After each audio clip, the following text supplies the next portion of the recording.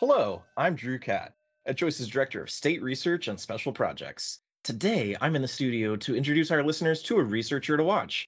I'm here with Dr. Adobe Anakwe, a postdoctoral fellow at the University of Missouri School of Health Professions. Thanks for joining me today, Adobe. Thank you, Drew. Happy to be here. Yeah, so first, I guess, would you mind sharing your most recent research, which I guess caught our eyes and which I read really fascinating, talking about virtual schooling and the digital challenges for Black families?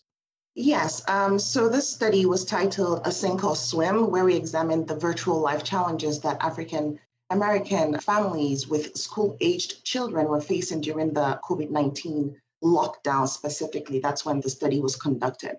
In this study, we generally found that parents kind of felt that they weren't empowered or felt disempowered to provide the resources, especially digital resources that their kids needed to be successful during that time. And it also highlighted that the challenges with the digital divide, which has been around for a long time, it just, I think the COVID pandemic kind of highlighted that a little more. Yeah, definitely. And we can dive into that a little more, but I'm really interested in kind of your background and kind of what attracted you to this issue, kind of at the crossroads of K-12 education, educational choice, and health. So my background is pretty long, but in brief, so I just finished my doctoral studies at St. Louis University, literally graduated in May. And Congratulations. I thank you so much. I have worked on a couple of different things, right? However, again, I was doing my research during the pandemic lockdown. So my dissertation research during the pandemic lockdown. Now, I am from Nigeria and I am also a parent, and I was long distance parenting at the time. So that, even though, being in Nigeria and really seeing those disparities between the haves and have nots and how that, having access to resources can really shape your trajectory in life, what you have access to and what you don't have access to, right? And then so during the pandemic specifically, really doing some of that long distance parenting, again, some of those challenges came up with how do you utilize these technologies? How do you engage children with technologies if you're, that far away? But also really looking at the African American community here, thinking about the challenges that they were already facing and what these additional issues with access to digital technologies could potentially mean. And so this was some of the things that I was thinking about when we went into the study, really trying to understand some of the experiences that African American families or Black families were having specifically during the lockdown. Yeah, and that's such fascinating thing. And my heart really goes out to you. Long distance parenting, I cannot even imagine kind of how hard that was having now two of my own and having the opposite effect of, trying to juggle work and kids at the same time. Can't even imagine having to do that from afar. Yeah. Yep. Consider adding time zone differences to that and then technology challenges to that. hmm It was fun.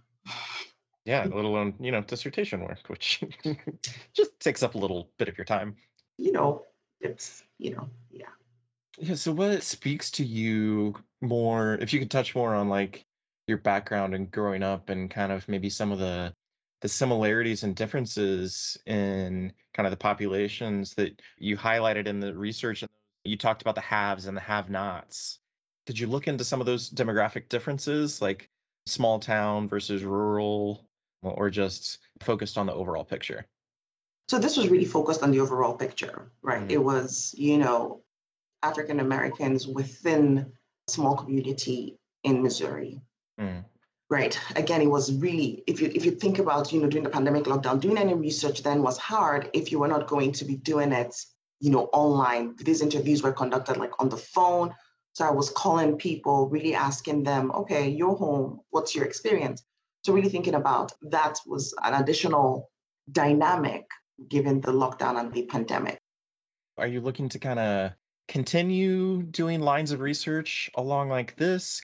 What do you enjoy researching the most, and what do you like finding? Very broad question. It is. I have had experience researching so many things at this point, but I really am finding that my research interest really lies in improving or figuring out what are the issues and figuring out ways that we can improve health outcomes for African American populations. And some of that for me is really nested in the family cycle, right? Really thinking about what is the family structure, what is the culture of the community, specifically for not just African Americans, but Black, for the Black population, right? So that encompasses, people like me who are here as immigrants, right? So really thinking about how can understanding what are the challenges, what are the cultural nuances to seeking health and improving health outcomes, and how can we make this more place-based? So understanding where they're coming from and ensuring that whatever solutions we eventually come up with is true to what they say the challenges are, and involving them in finding solutions for whatever challenges that they're raising, right? So that's kind of where my interest really lies, is thinking about how to strengthen the African American family and improve health outcomes that way. Yeah, and it's, just thinking back to like Maslow's hierarchy of needs. That keeps coming up for me like every month or every couple of months, but there's so much linked between health and education. If you're not, having your physical needs met, then you're not in the best place mentally to be able to learn. And I think it's wonderful to see kind of this interdisciplinary crossroads and intersection between research, because that's the kind of stuff that I personally love. School choice can be kind of an interdisciplinary study. And there are so many different ways to tackle it, from looking at the environmental lens and, fewer buses on the road if students are attending school closer to their houses. And even that in of itself can be Mhm. linked to health outcomes because of the exhaust from the buses. But yeah, I was really, really excited to see this intersection between health and education, because there's also kind of a larger project happening kind of here in Indiana looking at nurse visits and learning. So it's really interesting to see this stream popping up. What are your next steps, I guess, with this research, or maybe looking at it, replicating in another community? And I realize that, hopefully, fingers crossed, that it was a once in a lifetime occurrence in terms of being forced to conduct research in that matter, and, the parental experiences of their children learning at home. But yeah, what are kind of your next steps with this research, or looking at a different research project? Yeah, so just to add to what you were saying, I don't think I mentioned that is I am very much around what we call like the social determinants of health. Mhm. So the effect of where you live, education, all of that, and how all those things intersect are really the root causes of the health outcomes that we see. I'm really trying to unpack what are some of those social determinants.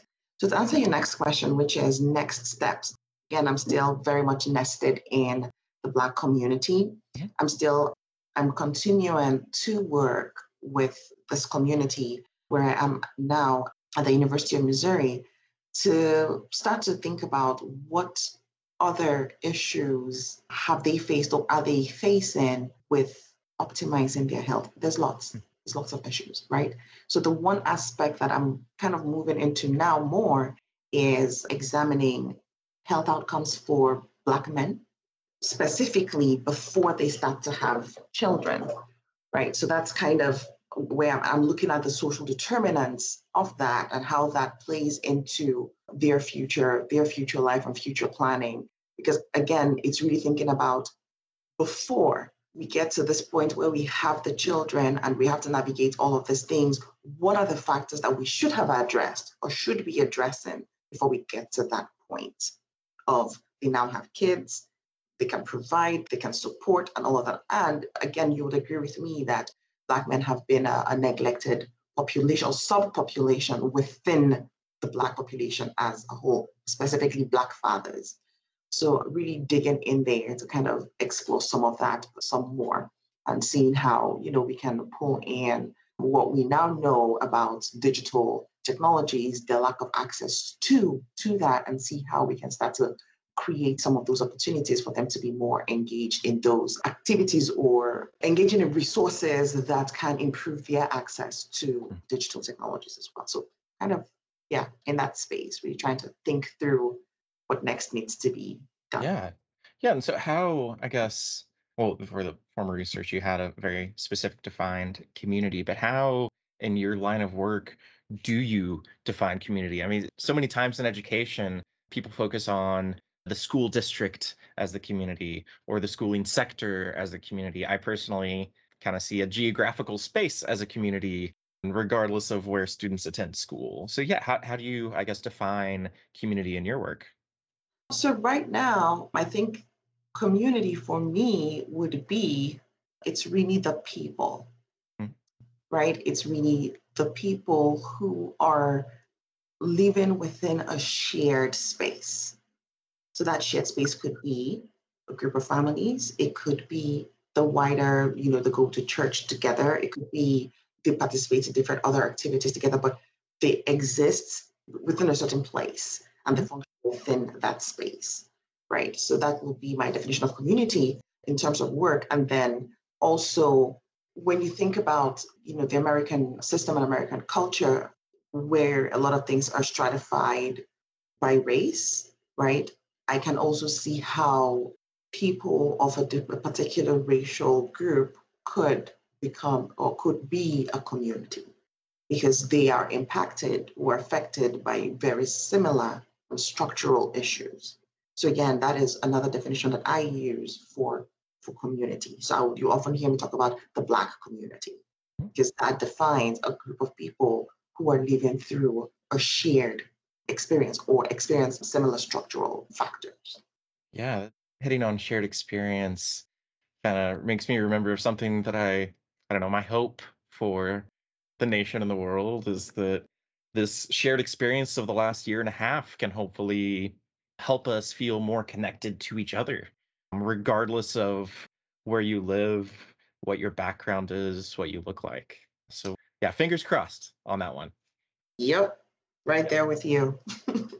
Yeah, and I was also thinking kind of about kind of a local school board that I just rolled off of, like not a school board, but the board of a school. It was in a kind of lower income area with some of these, a lot of the health issues, and really just thinking of my conversations with the principal about like, okay, what is it the students need beyond what they're able to get in the school?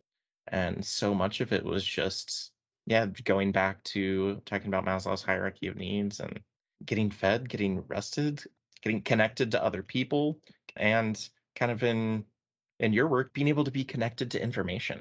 I feel like so many of us take for granted the ability to pull a supercomputer, a miniaturized supercomputer out of our pockets and have everything at our fingertips. And we forget that there is a significant size of the population that isn't able to do that on a daily basis.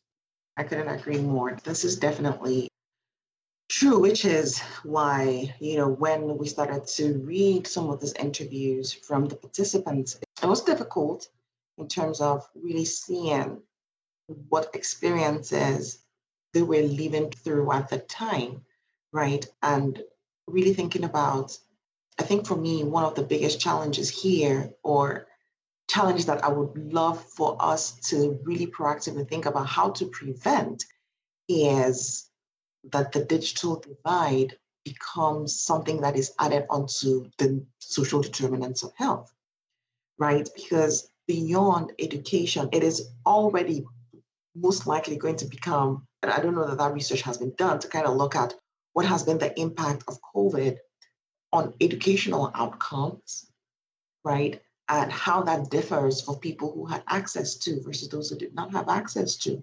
I haven't really looked at that research Mm. yet, or if it's been done, but off the top of my head, I would say there'll probably be differences, right? So we anticipate some differences in terms of educational outcomes, right? Then you add on the layer of now we need, with this even more reliance on technology for social engagement, Mhm. So then people that don't have access might now be at increased risk for loneliness or just being cut off socially, right? Then when you add on the fact that there's a push for reliance on digital technologies for access to healthcare. So telehealth, when you think about telehealth, even for the vaccine, during the vaccine rollout, people have to schedule the appointment via their devices, right? When people don't have access to these things, what does that mean? So for me, my biggest worry or fear is having this digital divide, if not addressed, become an additional thing that we add to the menu, the cafeteria menu of the social Mhm. determinants of health, impacting or adversely impacting populations of color, and in this case, the African American population. Yeah, and there's so much overlap between the social determinants of health and the variables looked at for educational outcomes. It's yeah, there's I feel like there is more overlap in our work than many people realize. Yeah, I often say that public health is whatever you make it to. It's everything. It's Mm. literally everything. And that's really what I like about it. It challenges you to think within and outside the box, to really open up your mind, to kind of understand what are the real issues and how can we address them, especially thinking about how they are interrelated, how they're interconnected, how they overlap. There's a lot, yeah, I think that's what makes me excited about. That was not a question, but I think that's something that makes me excited about being in public health because of the broad view that you're able to have about this. There's so much overlap between every other field and what public health is and what public health does. So Yeah, like I can't even think where I would be in my educational journey if my health would have been different as a kid growing up.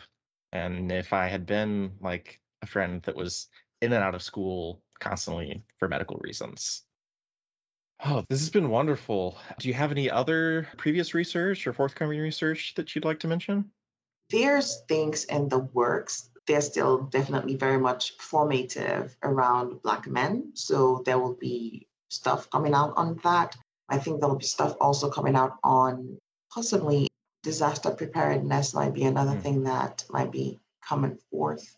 And then as we continue to do this work, thinking about what place based organizations have been doing with the African American community here, place based organizations, so like the church, faith based organizations have been doing. So that might be something else that may potentially come out. I may not be leading on that, but that's something that I will just put it out there that that's something that we're also working on. There's lots of research going on. yeah, that'll be yes, always. Yeah, that'll be fascinating, and it's interesting to think of because when we talk about education reform and education policy, those are things that are hopefully going to have a positive impact on students in school now. But what do we do for those who are no longer in the educational system? How much are we focused on quote unquote fixing people when they're young and in the educational system and we forget about those that went through the system that was already there, that didn't have access to those opportunities, didn't have access to that information? And how do we get that information to them? Yeah, that's a lifelong thing of trying to figure out because I think I've kind of seen something around that before or asked some of those questions myself before, which is you see, we do a lot of interventions with like schools, but that we're assuming that everyone's in school or is able to be in school or that the program is provided through schools does not necessarily mean that it is accessible to everybody. And then to your point, and then those who are no longer there, I think it's a culture of, that's they missed out on that, I guess, and move on. And yeah, which is sad, but I'm not sure what we can do about that. But it's really thinking about how do we continue to create stopgaps and safety nets for those who have missed out on certain opportunities. And I think it starts from acknowledging that people have missed out. Mhm. And then after acknowledging, It's thinking through what then do we do, right? So it's one step to acknowledge it, which is, I think, is the very first step, which is important, but then really thinking through what needs to be done, Yeah. which is the more difficult piece. So even thinking like if just focused on technology, some of that could happen, through a workforce development program at a community center, but kind of getting to the health outcomes. At what point, if you're an adult that never went through a highly informative health class in middle school or high school, where and how do you get that information? Yeah, I'm sure that's a huge challenge. I think that goes back to what I was saying about, a lot of people would access stuff like that on their devices, for instance. Mhm. But that's again, a lot of people don't have that access, so it's a challenge that I think needs to be addressed. Definitely. Well, thank you so much for helping to shine a light on this, Dr. Nakwe. And yeah, it was a pleasure speaking with you. Wish you the best in continuing this research and really getting the word out on how much this is an issue that, as communities and as a nation, does need to be addressed. Thank you so much. I enjoy having this conversation as well. Hey, yeah. And to our listeners, be sure to subscribe to our podcast wherever you choose to listen to them for more of our coverage of new school choice research, education reform policy chats, and more. Thank you for listening, and we'll see you back soon with more Ed Choice Chats.